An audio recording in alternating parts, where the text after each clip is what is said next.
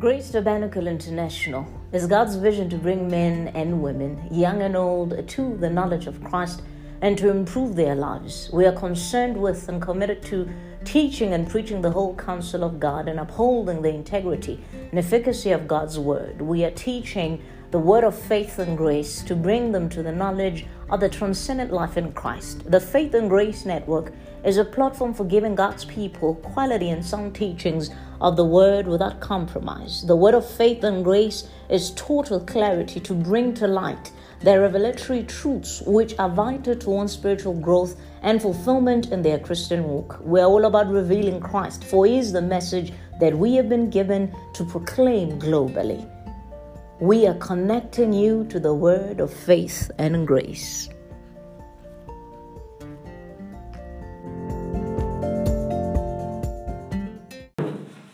Really grateful.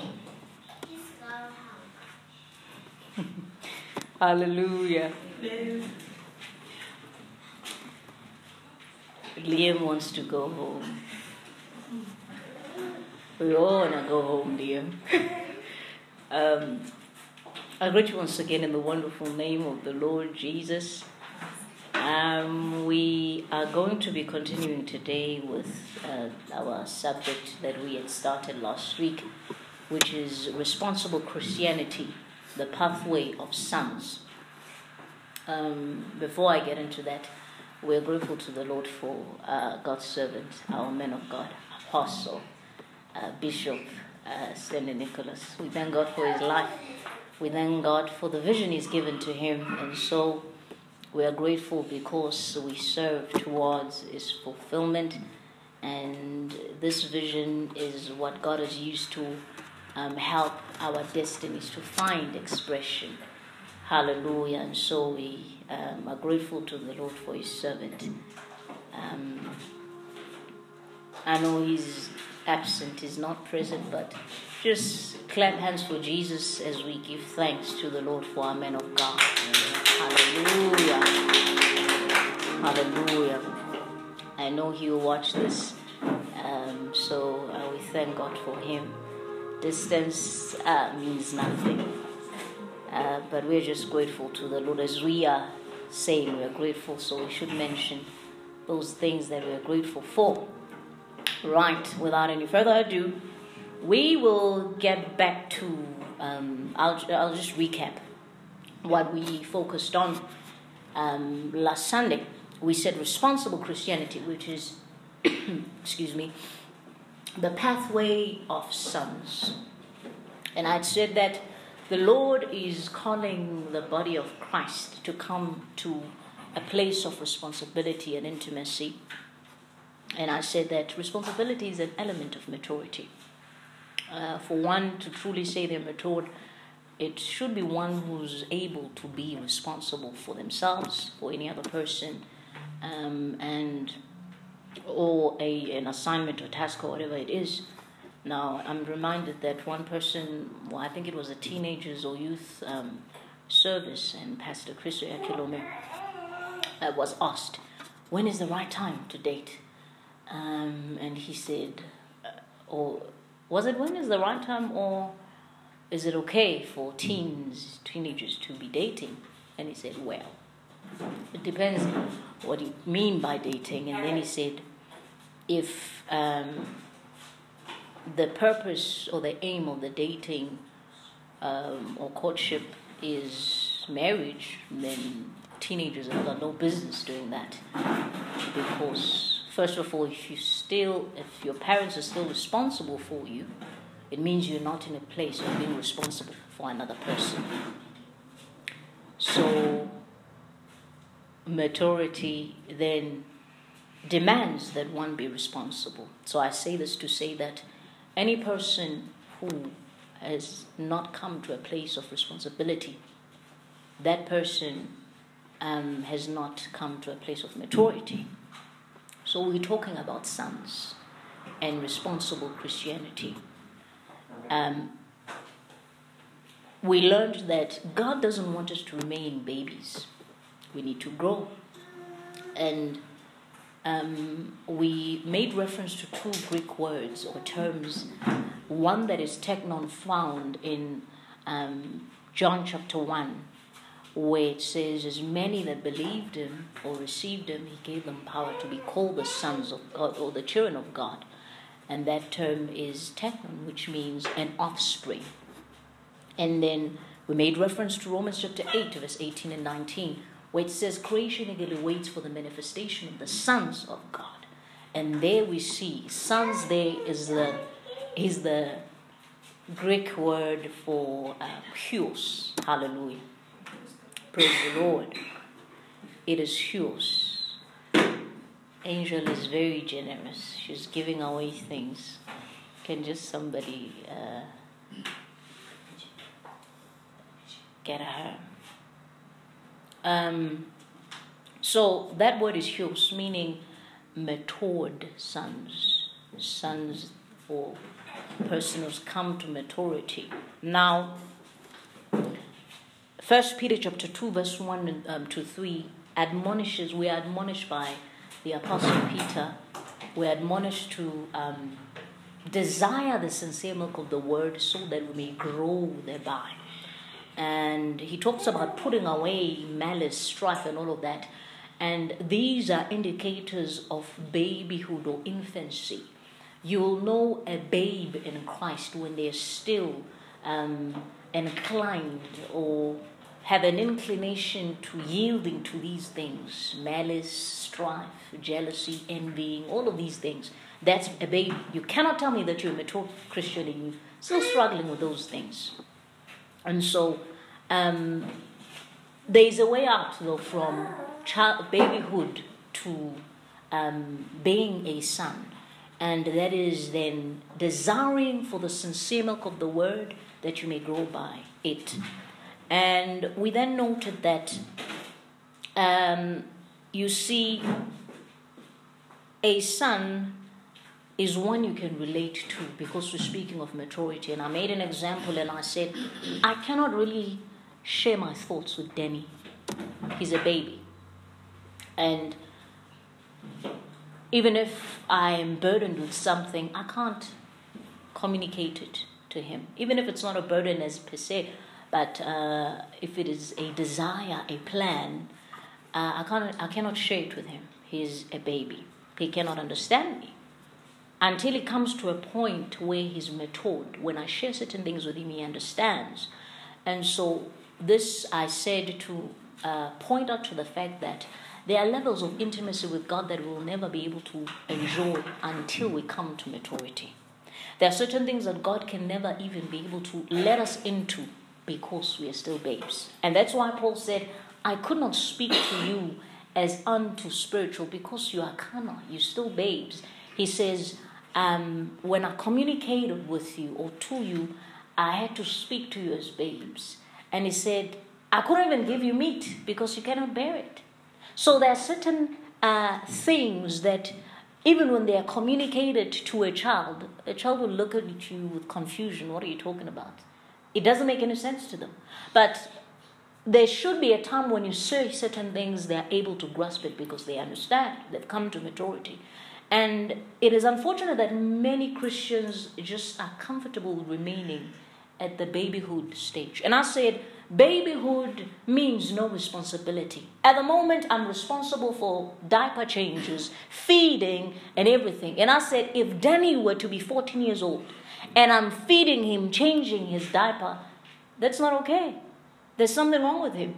There's something wrong with his development. It means he may have special needs, maybe disabled or whatever. But if he has grown properly, by that time I even start giving him tasks, things to do. I tell him, do this. I assign certain things so he's able to take responsibility.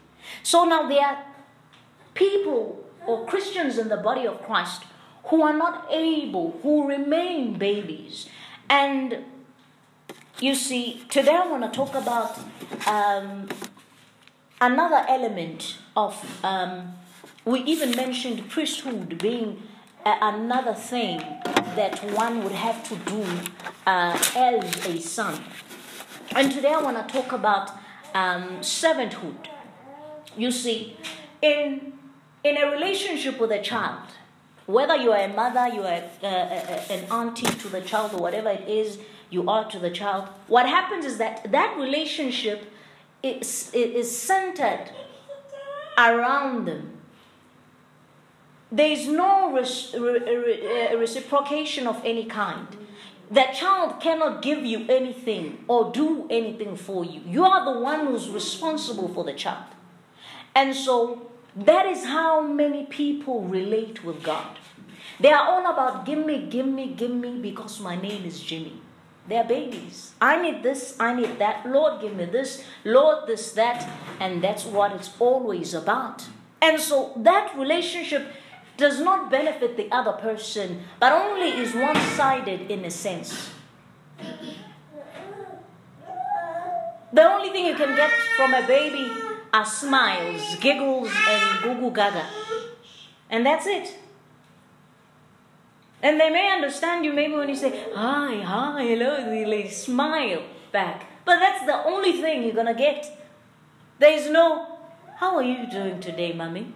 Are you feeling okay? There is no such. And that is how many people treat God. Many Christians refuse to come to maturity. You see, you hear in the background, they are busy goo-goo gaggering. That's all they can do. If they knew that it was time for service, they need to keep quiet, they would be quiet. So many Christians remain as babes, and all their relationship with God is centered around them. It's all about, oh Lord, I need a job. I need a car, I need a wife, I need a husband, I need money, I want, give me. It's always like that. We need to come to a point where we realize that God is calling us to maturity. Paul says, when I was still a baby, when I was a child, I spoke like a child, I reasoned like a child. But he said, when I became a man, I put away the childish things. And so coming to maturity and becoming sons is actually a call to putting away childishness. Assuming a position where we're going to be able to be responsible sons. Babes live anyhow. Because you see, when a child or baby is still learning how to walk, they will walk and they will fall. Get up and walk again a few steps and fall back because they are still trying to find their feet. And you cannot really be mad at a baby for doing that. It's part of the growth, their development. So you cheer them on and say, get up, no, you can do it, you can do it. That's what happens with Christians who are still babes. So they will fall. And you're like, no, you're going to be okay. Get up, don't feel bad, it's okay. Sometimes they cry, no, I can't do this. You say, no, you're going to be okay. Get up. Yes, there's grace, God loves you, come on, you can do this. They get up, and then they walk, they miss it again, and they fall. But you cannot expect me at this my age. Imagine. What would you say? Am I okay? Many people do not want to come to maturity. They are comfortable with babyhood because you are pampered, you are cheered on. Yay, yay. You don't get the same comfort from your parent when you hurt yourself as you would when you were a baby. They would hold you until maybe you fall asleep, and now it's like, sorry. Okay, what you should have seen what was on your way, and you're not going to take offense. You're going to hit your head or just, oh, sorry, man, it's okay. But you're going to cry like a baby. You're old. But many Christians are comfortable remaining babes. They just want to enjoy being pampered. Take no responsibility. When they've fallen and they've done something wrong that's contrary to the word of God, oh no, God's grace, Yeah, we understand there's God's grace. But it's not a license to sin. It's actually an empowerment to live above sin. And so, well, I know God has forgiven me. It's fine. Okay, it's all good. When a child does something wrong, a baby, sometimes they can get away with certain things. Say, don't do that again. But there's a difference when you speak to a matured son. Didn't you know you're not supposed to do that? You know very well. I've told you, I've taught you. You speak differently. But people are comfortable with remaining babes. And God is calling us to maturity. The manifestation of sons is not a manifestation of babies, but a manifestation of trained up sons who are able to make God manifest in His fullness, who will be able to allow themselves to be the very expression of the many dimensions of God. And that takes maturity. It's sons who will manifest. It is sons who will set free creation from its bondage. It's not babies. And it's unfortunate that the church is still at an infancy stage, wobbling, losing our steps, falling. And it seems as if we're like the rest of the world. We can't take authority and dominion over the devil, even spheres of our contact, or even be able to establish the kingdom if we remain babes. Because you see, when you're a babe, you are able to bend the rules and maybe have double standards, or you just find an excuse not to do what you're supposed to do, and you blame it. I'm a human. I'm only human. No, you're not just human. You are carnal. You are a baby. Paul says, do not be as men. It's interesting that he likens carnality and being a man. Meaning when he says be spiritual, he says live up to the standard of God's word. Live up to the nature of God. I once heard one man of God that said, when all ministers are going to come up the podium and tell people, I'm human too, I err too. He says, sit down, you're human. Let sons come teach people and lead people. You cannot in any way point people and lead them to where you've not been to. It's a lie. And that is why it said, you see, when I stand before people and I minister, I'm always conscious of the fact that whatever I do before people, it is an overflow of what I do in secret with God. It is an expression and even a reflection of my intimacy with the Lord. And so I'm even conscious of the life I live without anyone around. Because I carry energies. And energy, I communicate it, it's more than words. So if I'm still struggling with certain secret sins, whenever I stand here, I am transmitting all of that.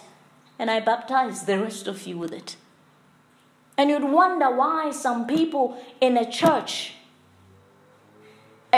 could be filled with thousands of people who are fornicators, liars, cheaters, all these things. If you have not checked the person standing, because you transmit this thing. So if you're going to say, no, I also struggle too. You're saying it's okay not to live according to the standards of God's word, because we're human anyway.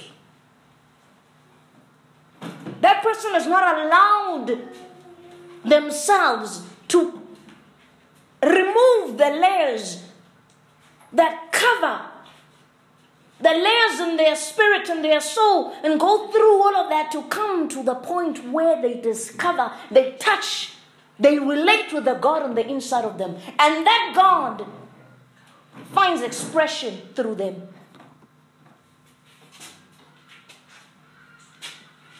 And that is a point of maturity. Responsible Christianity, the pathway of sons.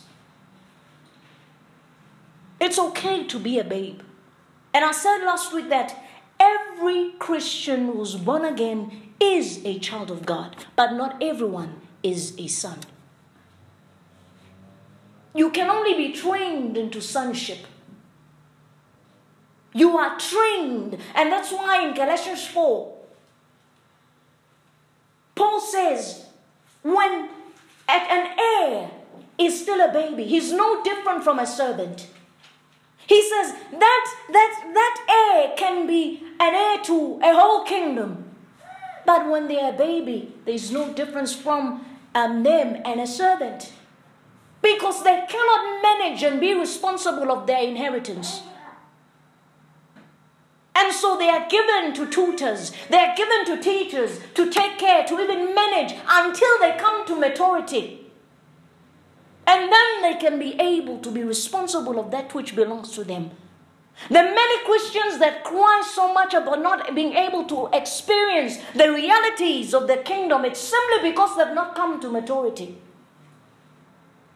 And because they are babes, they do not know, and so they reason as children. Nothing can be entrusted to their care. We are stewards and custodians of this gospel. And so the many people you see not given to the business of God, the business of the Father, it is simply because they are still babes. Their lives evolve around them. They are the center of it all. When the song says Jesus is at the center of it all, they say, this is about me. So sons are given to the will of the Father. That's why Jesus says, my meat and drink is to do the will of him that has sent me.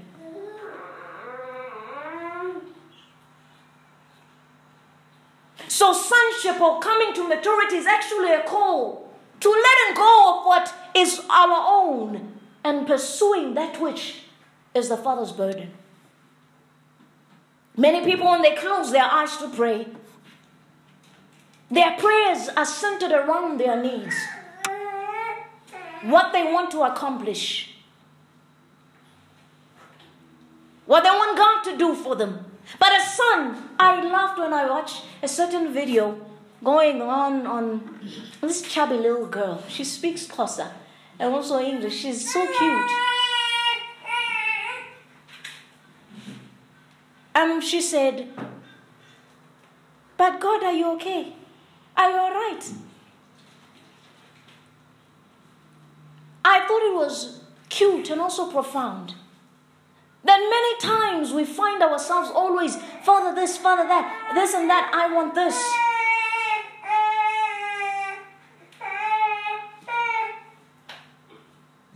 And we are not able to bring ourselves to a point, Lord, what would you have me do? What is your agenda? What are you doing now? How am I a part of it?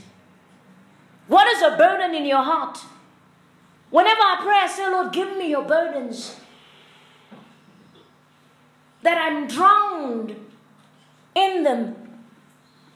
If there's a certain nation you want me to intercede for, a certain person, whatever it is, give me your burden. What are you doing in this season? Babes always think of, I want, I need, thank you. And when they do not get their way, it's very easy for them to say, this Christianity thing, God doesn't love me. I once shared with you guys about a person who said God has failed them. They said God failed them because they didn't get their way. Babies. But you can't remain a baby forever. And so, what is servanthood? Working in the service of another. Being given to the service of another. Or being given to serve the enterprise of another. Service has nothing to do, or servanthood has nothing to do with you, but has everything to do with the one you are serving. Those who live no longer unto themselves, but unto God, which died, unto the one that died for them and rose again. And this we see in 2 Corinthians 5:14 through 15. Service has so much to do with one being served, with the one that is being served, than the one serving. The focus is not on the servant, but the focus is on the one being served. Sons are given to servanthood. And servanthood is a dimension of sonship that many people really, like priesthood, they've not really given themselves to.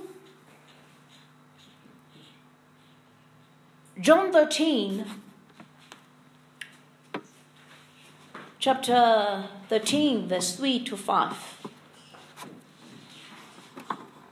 we see an example of the Lord Jesus. Okie dokie.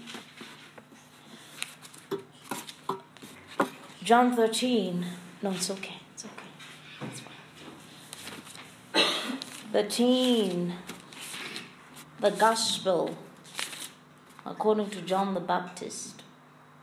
13, verses 3 to 5. 3 to 5. 3 to 5. Jesus, knowing that the Father had given all things unto his hands, and that he was come from God and went to God, he riseth from supper, and laid aside his garments, and took a towel, and girded himself. After that he poured water into a basin, and began to wash the disciples' feet, and to wipe them with a towel wherewith he was girded. And then 12 to 17. So, after he had washed their feet, and had taken his garments, and was set down again, he said unto them, Know ye what I have done unto you? Ye call me Master and Lord, and ye say, Well, for so am I. I am.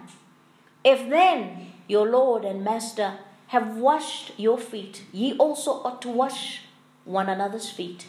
For I have given you an example, that ye should do as I have done to you. Verily, verily, I say unto you, the servant is not greater than his Lord, neither he that is sent greater than he that sent him.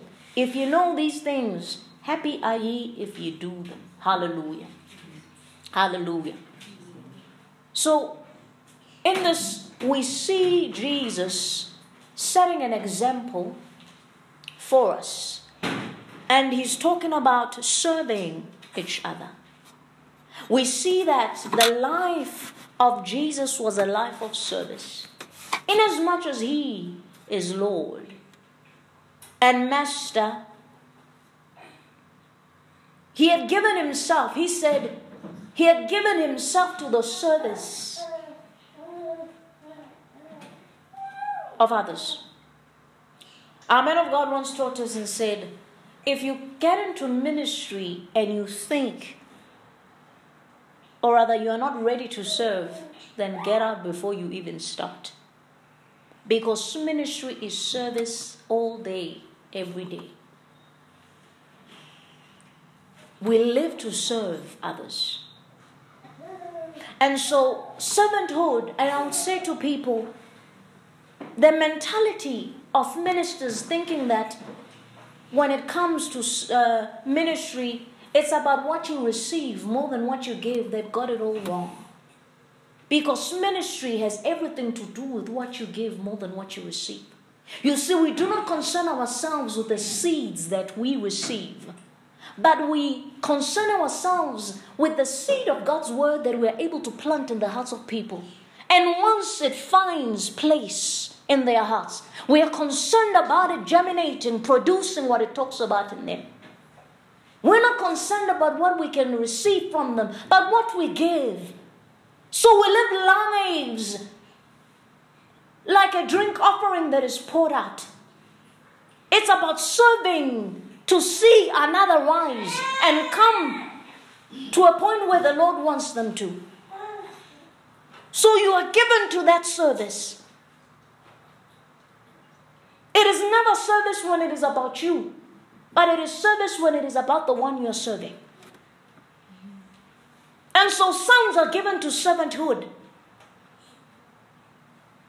Babes always need things done for them. They have no capacity to reciprocate. They just take. It's their nature and you can't blame them. Do you find any pleasure? The only pleasure you find in a baby. You see, the delight I only find in, nurturing and caring for Denny, it is simply because I'm taking care of him. I'm giving him what he needs. That's the pleasure I find. But really, he's giving me nothing. So babes only take. And God does delight in being the one to provide, to give all the time. But a son comes to a point where he says, what would you have me do? They want to be responsible for something. They want to be responsible of something. is no sense of responsibility in a babe. He or she is the center of the relationship. And it is such a sad thing that most Christians are the center of their relationship with God. The relationship revolves around them. It's all about them.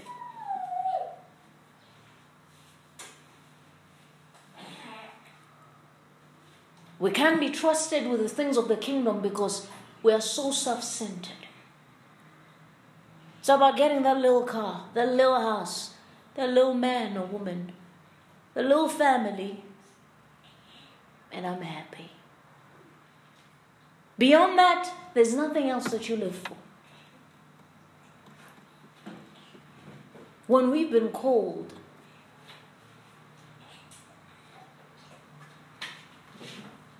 to do so much for the kingdom, serving God, what does it mean? It simply is about giving ourselves to living for God and making His purposes and will the reason for our being.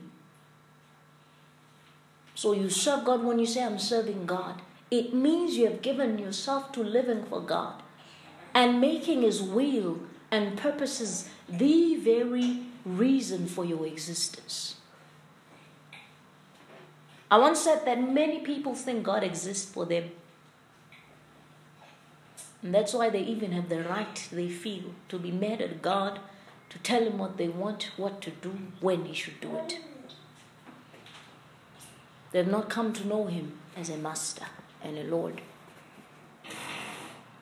It also means to invest our time, our talents, our gifts, skills, finances, and affections in anything and everything that will advance the kingdom. We give ourselves to activities and endeavors that will have eternal relevance. So how do we serve? We concern ourselves with those things that matter to God. We concern ourselves with those things that matter to God. Now it is important for us to note this. We cannot serve God when we isolate ourselves from the body of Christ. Service to God is service to the body of Christ, which is the church. God's purpose cannot be served, or purposes cannot be served in a vacuum or isolation. You know, there are people who are going to stay home. I'm going to serve God by myself. No, what are you talking about? You're not a part of anything. You should be a part of the body. Service to God or His purposes cannot be done in a vacuum or isolation from His church. This is the reason why then there are gifts of the Spirit that are bestowed upon us for the profit and benefit of others. This we see in 1 Corinthians 12. From verse 4 to 17, it talks about the diversity of gifts of the Spirit. And it says the Spirit gives for the profit of everyone. So you're going to tell me you're going to serve God in your own comfort, to the comfort of your home. But you've got gifts that are not for you, but they are meant to serve others. But because you are serving God on your own. How? It doesn't make any sense. So we are given gifts. You see, Minnie here is playing the keys. It's a gift, it's a talent, a skill that he can play on his own and enjoy it. But say he's the only one, as he is the only one who knows how to, but he decides to stay home. Who is he serving? Then we are deprived of a certain grace. We are deprived of a certain grace. So then the local assembly becomes a platform for active service to God and the body of Christ. The local assembly is where gifts of the Spirit are identified, harnessed, honed, and exercised. The local assembly is a place where the gifts of the Spirit are identified, harnessed, honed, and exercised.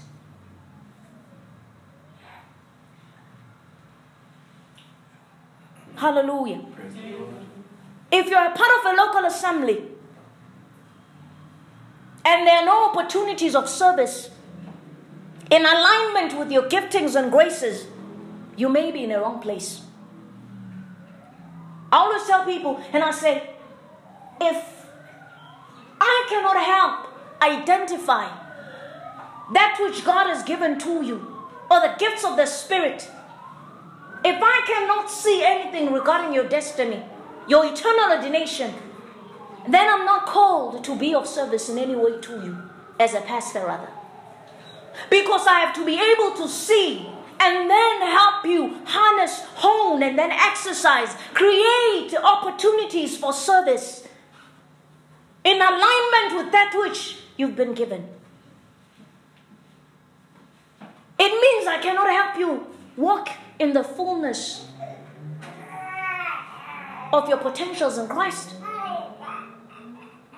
And some people are okay with just sitting down. They come into church, they sit down, and it ends there. They lift up their hands if they want to, and if they don't, it's okay. And then they walk out. It's okay. And that's when they want to do what they want to come to church.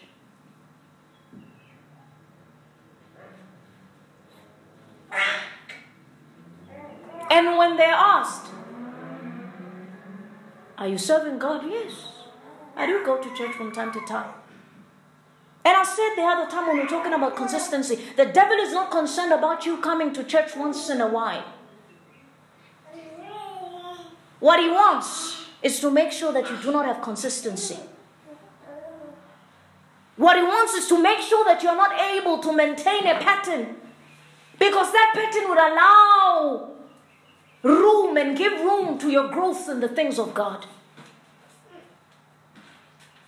So, sonship is all about servanthood.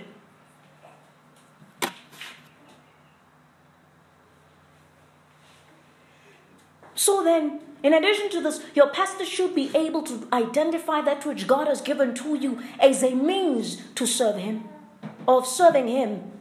And the pastor should then be able to help you harness, hone, and exercise your gifts until you reach your fullest potentials in Christ. Anyone who's blinded in your possibilities and potentials in Christ cannot help you walk in them. They cannot be your shepherd because they are limited in their capacity in helping you align with your eternal ordination. And that is why I always, whenever God brings people my way, I always say, Lord, do I have an assignment in this person's life? And what is my assignment in their life? Do I have the capacity? Have you graced me to help them in any way with regards to their eternal ordination? Because I do not, you see, it's not just about adding numbers and saying, oh, we counted 50, we counted 70, 100. It is pointless if I'm not going to bring people where they ought to be. Because I can generally preach the gospel to anyone, but I cannot always be, and I cannot be a shepherd to everyone. So it's not about raising members and saying, yeah, we have numbers of people, but it's about raising men. It's about raising sons. And so I concern myself with that. So a person can say, yeah, the Lord has said you are my mentor and whatnot. And I'll be like, okay, I'll get back to you. I want to hear what the Lord is saying to me concerning them. Because no matter how much wisdom I may have, and from time to time I can share certain things with them, but if I'm not assigned to them, I do not have the capacity for them. It's a waste of my time and theirs.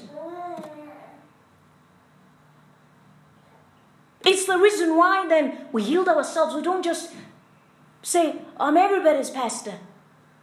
I'm not. It's all about the graces and the capacity I've received. And if I'm not able to see anything concerning your life and how God would have me, and by His grace to have me help you get to where He wants you to, or live up to your eternal ordination, then I'm sorry. Maybe I can be a person you talk to from time to time. Pray for you because we pray for all saints. And that is why I never allow myself to force.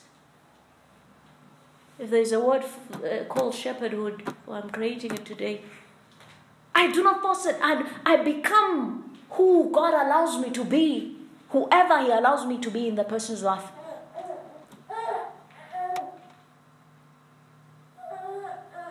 You see, I can have siblings.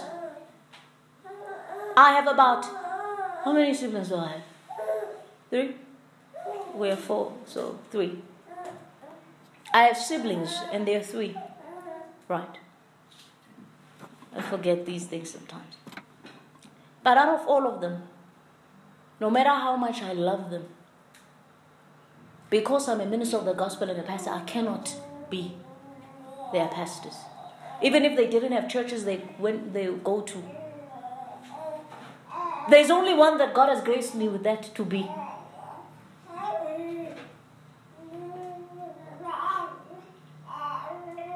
Once I had a dream carrying him on my back. As an old man that he is, I was carrying him on my back. And I had the strength to do it, and I was running, carrying him, and I was speaking in tongues. Then I knew that it's my responsibility to get him to a certain point. And so as a mother would carry a child on their back, that's my responsibility. But I cannot do that with every one of my siblings because I don't have the grace. Talking about servanthood. That then the gifts that we are given, the gifts that are bestowed unto us by the Spirit, they are to profit everyone. As we are members, different members of the body. One is an eye, the other is the foot, the other is the mouth. We all have diverse roles. And when we come together, we form a body. But you see, you can be a mouth all you like, but on your own, there is no function because no one is receiving that function. And so God raises functionaries for His purposes, and He doesn't put them or place them in isolation or in a vacuum.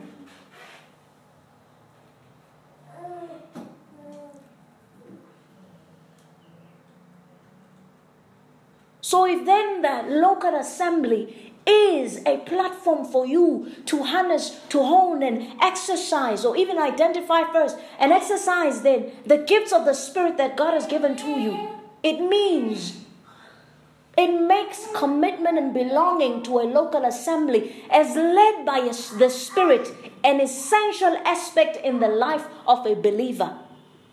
It is for your own good because you get a support system that is vital to your growth in the things of God.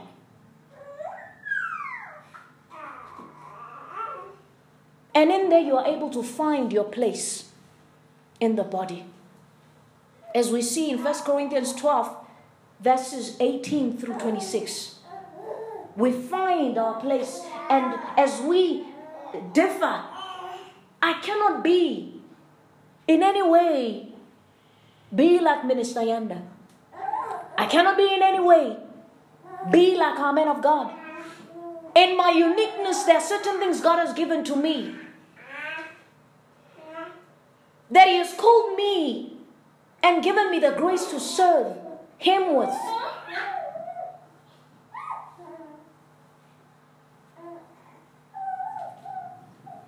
And I embrace that.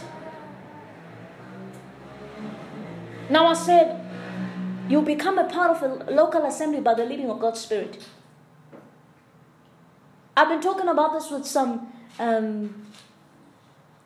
brothers and sisters, some I mentor, and they reached out to me and asked the question, is it possible that you could be in the wrong place and still be effective? Because it is God who places us in different localities, local assemblies and all of that. And I said, it depends how you define effectiveness. Because it's all about perception, really. Excuse me. You may perceive that you know I'm effective. But you want to measure effectiveness in those things that you're doing for God through His eyes. What does He want you to do and how would He want you to do it? And then you would want to say, am I living up to those things that He has said? And you may find that you may come, you serving, you when it's time for offering, you're the one who's asked to take offering, or you do this one thing or the other, you sing, you do that. But there is a potential or potentials that you ought to walk into that only God knows and would. That to walk in that accuracy, you need the leading of God's Spirit. You need revelation, so you can measure and say, this is what God wants for me.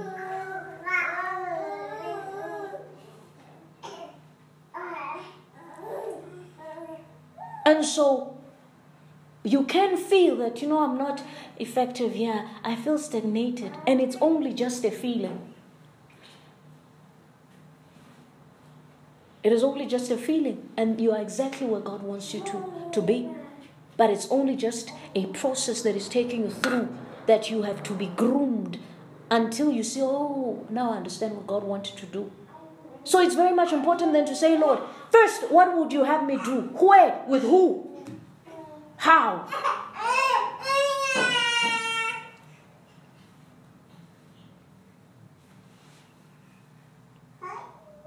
How can you serve in the local assembly?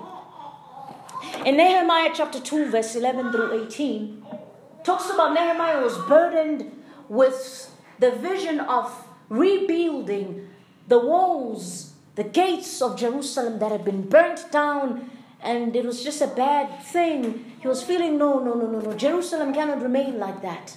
And so he asked permission as they were in captivity in Babylon. I hope you're taking these down, taking them down, because I'm not going to read them. So you will make reference to them. Nehemiah chapter 2, 11 to 18. However, if you feel you go watch or even listen to the podcast, then it's fine. But I've said it many times. Be students of the word. The same way you take notes in a lecture hall, you take notes when you study the word. So, because you're looking at me like I'm telling a story or something. And I'm not teaching. It's like, what we call this, once upon a time, kind of whatnot. Or even a bad story. I hope it's not a bad story. And you're not falling asleep. Nehemiah chapter 2, 11 through 18. So, they were in captivity in Babylon, but he was burdened with going back to Jerusalem and rebuilding the walls, re-erecting and all of that. And the Bible talks about how they were able to do so much, achieve so much, build up the walls to a certain height in a very short time. And this was simply because the man he was working with had a willingness. They had a heart and a mind to work. Danny, you're telling your own story there. Well, he heard me. So now, they had this willingness and they were able to do much. The key or the secret is that Nehemiah had men that had a heart to do the work. And so, how you serve in a local assembly is when you are given opportunities to serve according to your gifts. There is a point where you migrate from coming to church to be prayed for or prophesied to, but become part of the vision and mission of the church. I know we all have needs. One need or the other, because there are people who just come because I just need the men or women of God to pray for me, pray with me, prophesy, give me a word, whatever it is. Danny.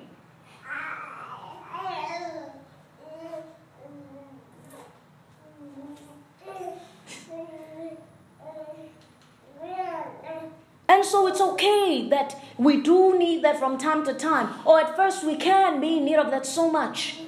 But we need to migrate from that to a point where we become part of the vision and mission. You get activated into what God is doing in the local assembly. You become burdened with the corporate vision. You cannot be a part of the kingdom or a local assembly and then not be burdened by the activities and the things that are going on there.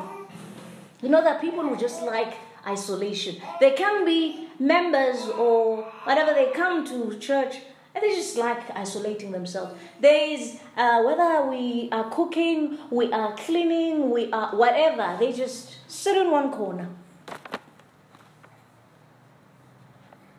They are babes.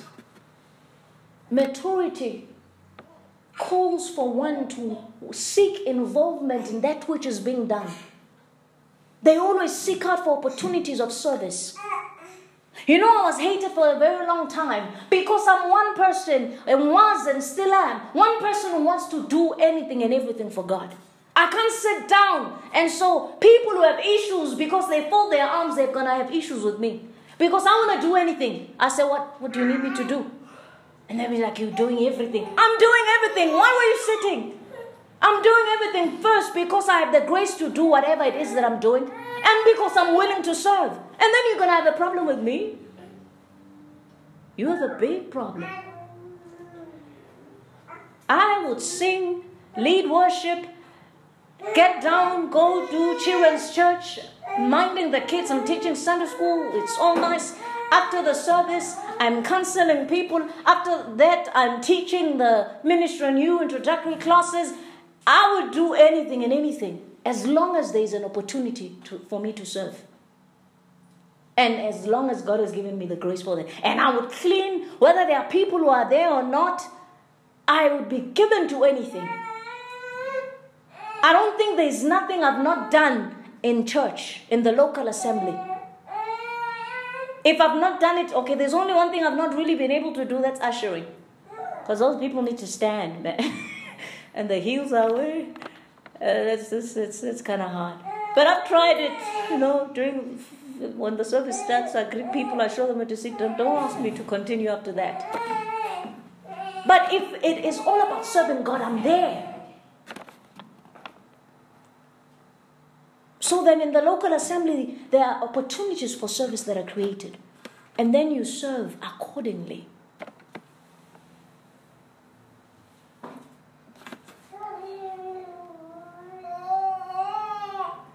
So a way you can serve in the local assemblies, when you are given opportunities to serve according to your gifts, to the fulfillment of the vision that God has given. And so, number 2 is when you are able to become a part of the vision.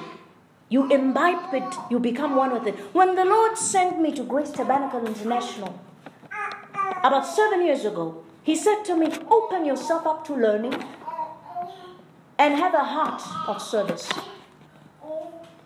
He said, because you cannot serve to the fulfillment of the vision if you have not allowed yourself to first learn, so that you are able to serve with knowledge.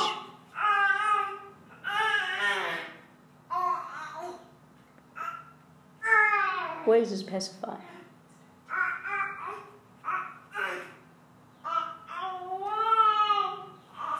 Can you put him on your back? He's creating a disturbance.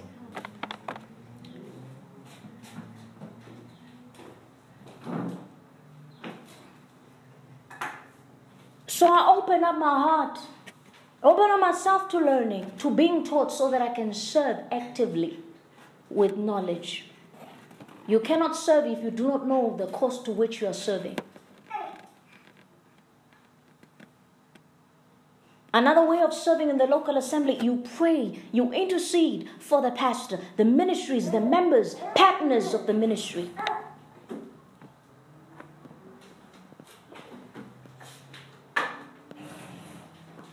We have partners all around the world. And by God's grace, we've been given the grace to go beyond the borders of South Africa. And it could be something you are burdened with, to say, I just want to pray for the members.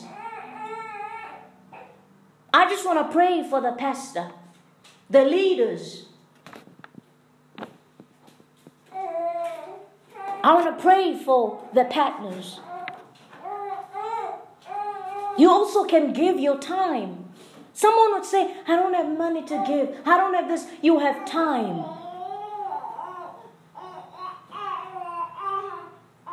So you can give your time. as a means of service.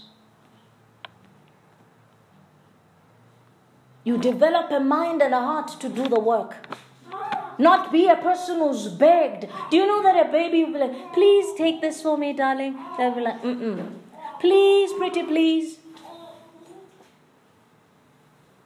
But a son is always the one wanting to know what it is they can do, in what way they can serve. Hallelujah. Are we all following? Well, I'm just wasting your time.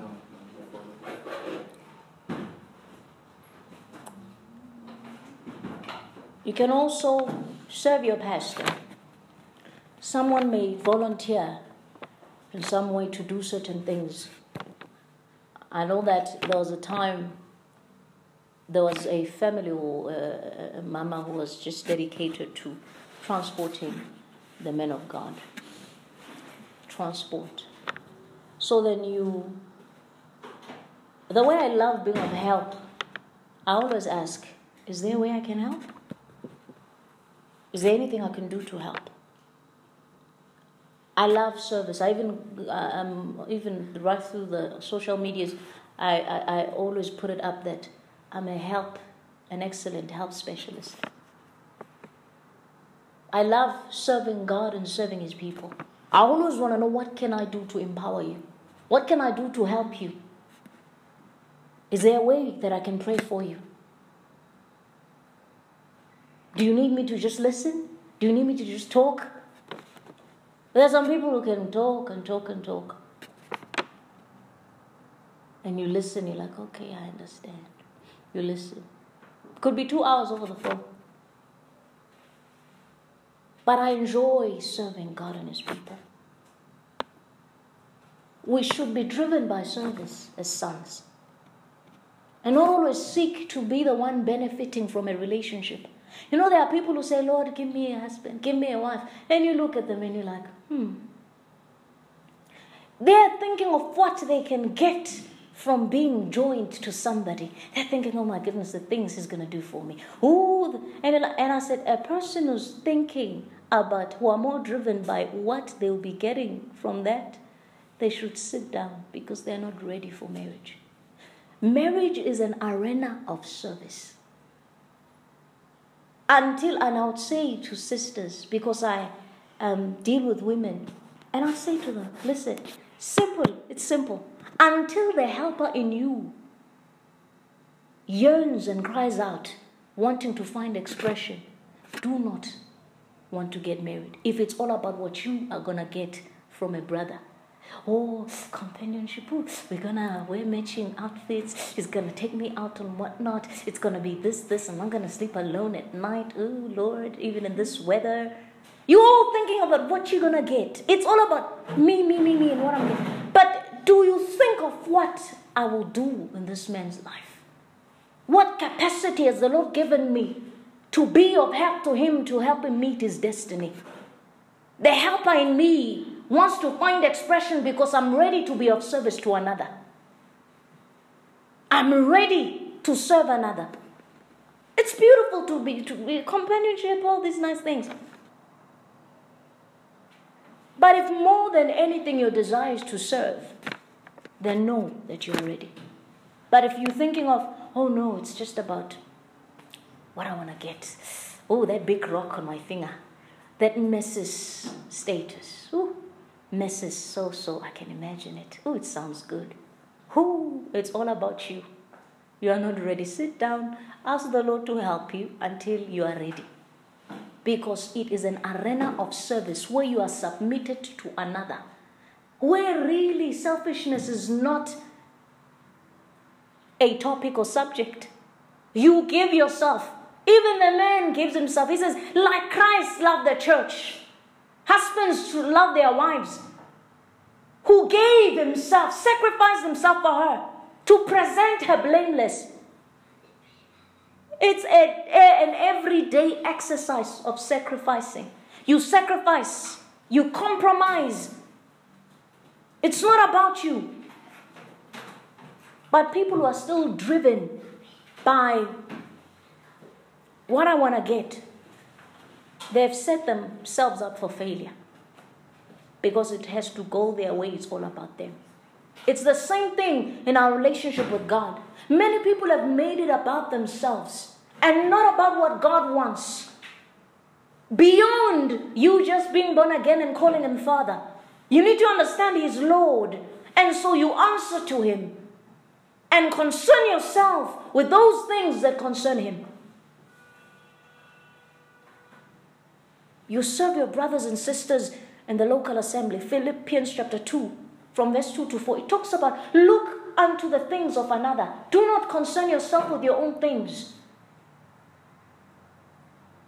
You become concerned about, hey, sister so-and-so, are you okay? Is this? You want to know, how can you serve another person?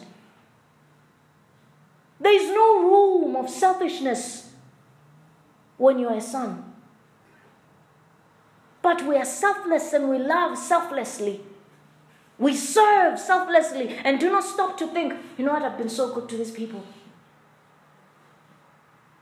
You serve. You serve. This is how you serve God. Don't think you're going to do it in a vacuum. You sit home and you're like, oh well. Another element, a way of serving God. In the local assembly, you cannot be a part of the kingdom of God, a local assembly, and not have yourself burdened with the financial burden of the local assembly.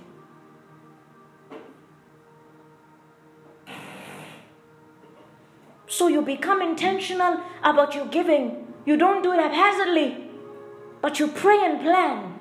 You come to the house of the Lord ready to give. Offering time is not a reminder to give, but an opportunity to give out of readiness and an intentionality. You seek for opportunities to give. This we see stated in 2 Corinthians 9, from verses 5 to 7. 1 Corinthians 16, verse 2. So you plan ahead. You are intentional. You know that there are needs. We're looking for a place. And there is a place that we found. We're looking for a venue.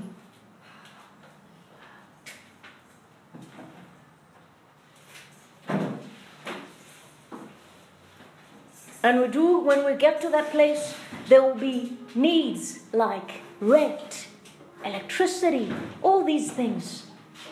Buying equipment, a PA system and all of that. We preach the gospel using money. I've heard a lot talked about offering and whatnot. That's why I say my focus is not on teaching or telling people, yes, I will teach. And as the Lord leads me to teach on, giving and all of that. But my focus is raising lovers of God. It is raising lovers of God who are given to the work of the kingdom, the purposes of God. That there is nothing they wouldn't want to do. You don't have to say, oh, please, now we want to do this. They are led by the Spirit, and because of their love, they just want to do something for the Lord. So it's giving and all of that. It's one of the ways we can, serve God. We can give also to the poor. We're serving people. More than anything, I love giving to people more than receiving from them. That's why I'm not a person who likes asking for anything. Because I love doing something for someone. And what gives me joy is to see them fulfilled, bettered, improved. And so our goal is to improve the lives of men. Bring people to the knowledge of Christ. And that comes at a price. We have to get good camera, whatnot, all these nice things. The Lord has called us to be an international ministry. This is a branch, yes. However, we need to package ourselves with excellence. And that comes at a price. But if you're not given to the burden of the vision, you cannot be given to the financial burden as well. There are many ways to serve. But you look at yourself and you say, Lord, what can I do for you? What can you do for me? Serving God is not about that car. It's not about giving you that car, that job. Whatever it is that you want. And you shouting, I receive. But it is about you coming up to a certain level where you are concerned about, what can I do for you, Lord? I'm always about what I need from you. But I want to concern myself with those things that matter to you. I want to do things that have relevance in eternity. Help me to align with my eternal ordination. I remember when I had been in Christ Embassy for some time. But when upon my coming to Christ Embassy, I think I'd just been there it was my second or third Sunday. And there were opportunities of service and I stood up because I knew that's where God wanted me to be at that time. And I stood up and I was involving myself. And people who had been in the ministry for some time said to me, you must be coming from another branch of Christ Embassy. Like, no, it's actually my first encounter with Christ Embassy.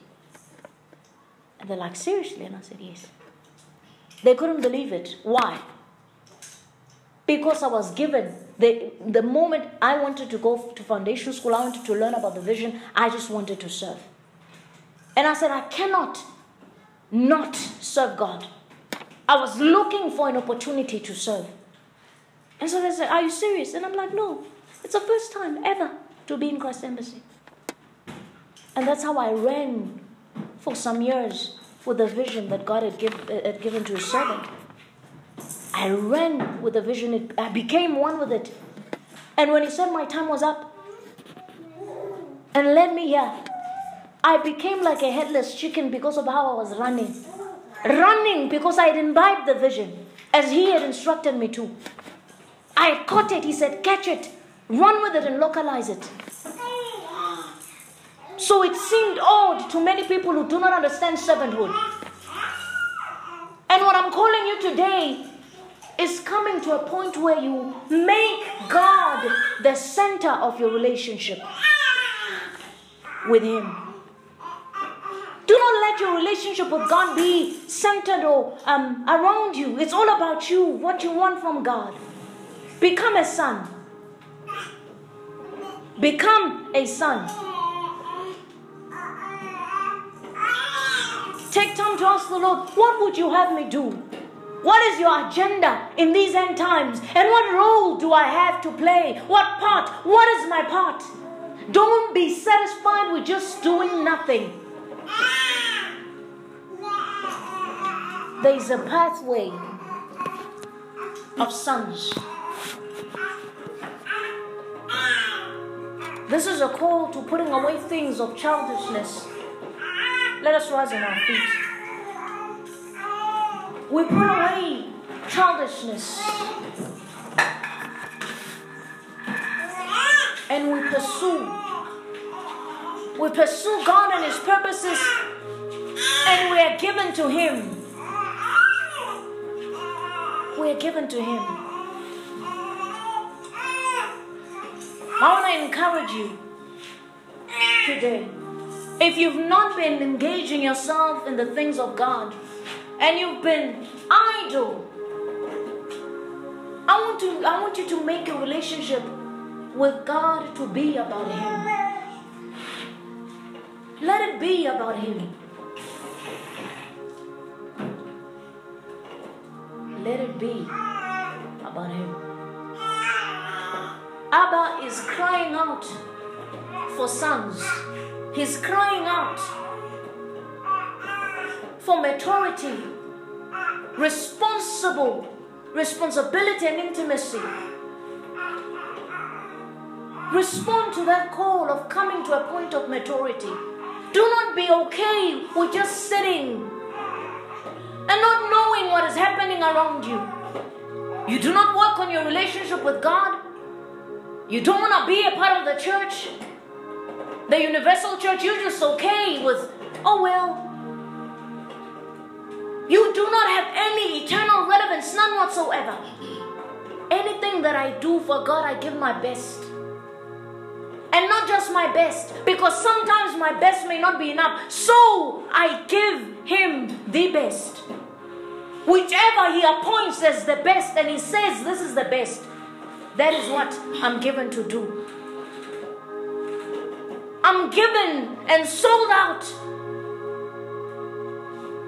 And I want us to be a generation of people who will not fail God. A generation of people that God can entrust with territories. You know, He can say, I'm giving the vow to you. I'm giving Pretoria to you. You are a custodian. It's because God can trust you. Because you have come to a point of maturity as a son.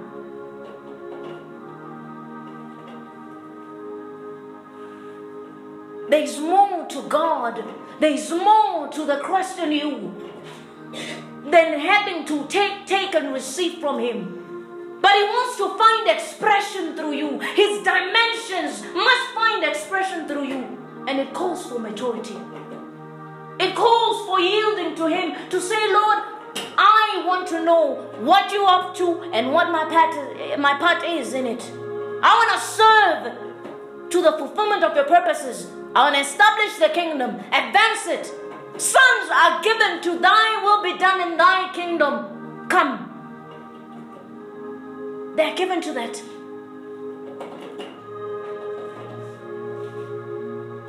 And so then it becomes the anthem and theme of their prayers. Oh, thy will be done, Lord. What is it that you want to be mirrored here on earth? And you receive echoes from eternity. And then you put yourself in a posture where you carry out the enterprises of Zion through intercession. Because you are burdened with that which is in the Father's heart. Now it's no longer about you and your needs, your little car, your little home, your little family. But now you are part of something bigger than you. This is a call to sonship, a call to maturity. And this is an invitation and a cry from the Father's heart. Oh, how I wish that we would all answer to it. And say, Lord, I'm here. I will go. I will do. I want you to make a commitment to the Lord. Make a commitment to the Lord and just say, Daddy, I'm answering to your call of putting away childishness. I want to grow in your things. And so I yield myself to the word that will help me grow. So that I'll be able to partake of milk rather than meat of your word. So that I will be usable. I'm available and usable.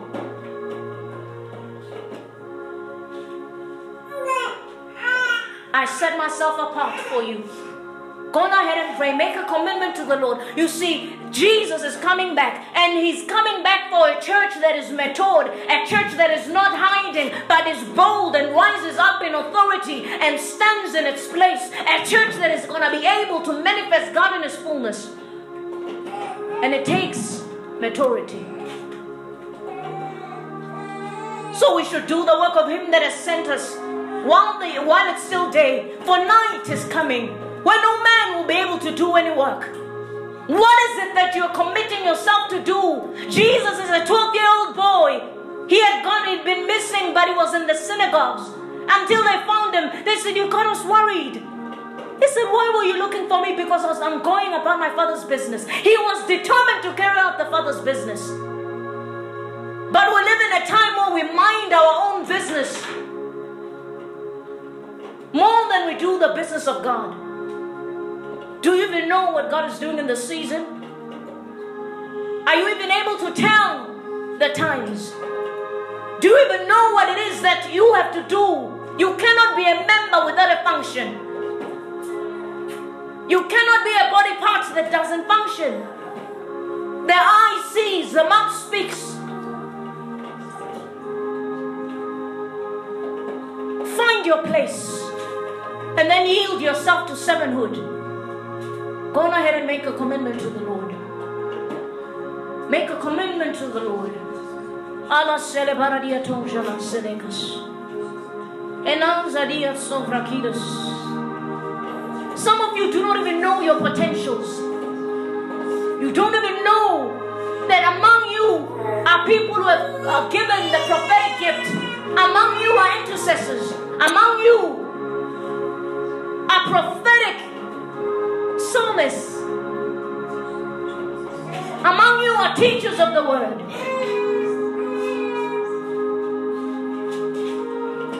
But you've been too focused on you, on me. That even those giftings can't find expression.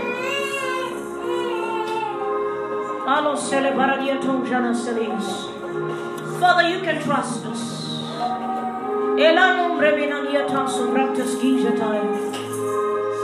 You can trust us, Lord.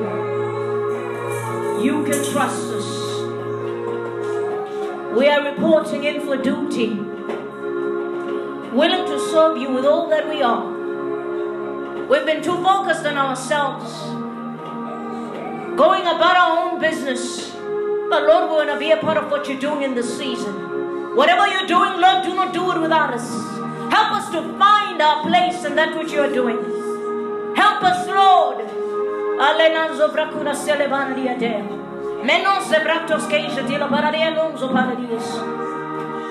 We've been idle for too long.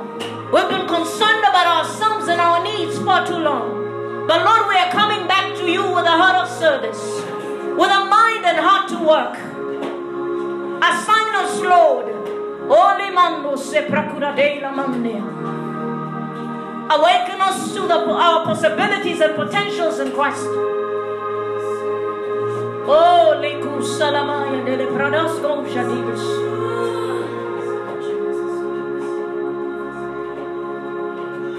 Thank you, Holy Spirit. In Jesus' name we pray. Hallelujah. Hallelujah. We thank the Lord for bringing us thus far to our service.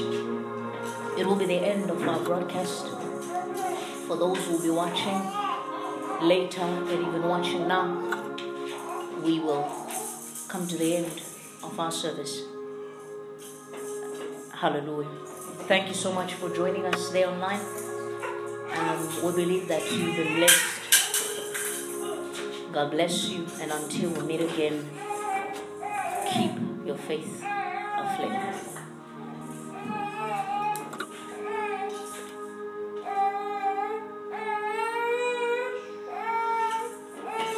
Hallelujah.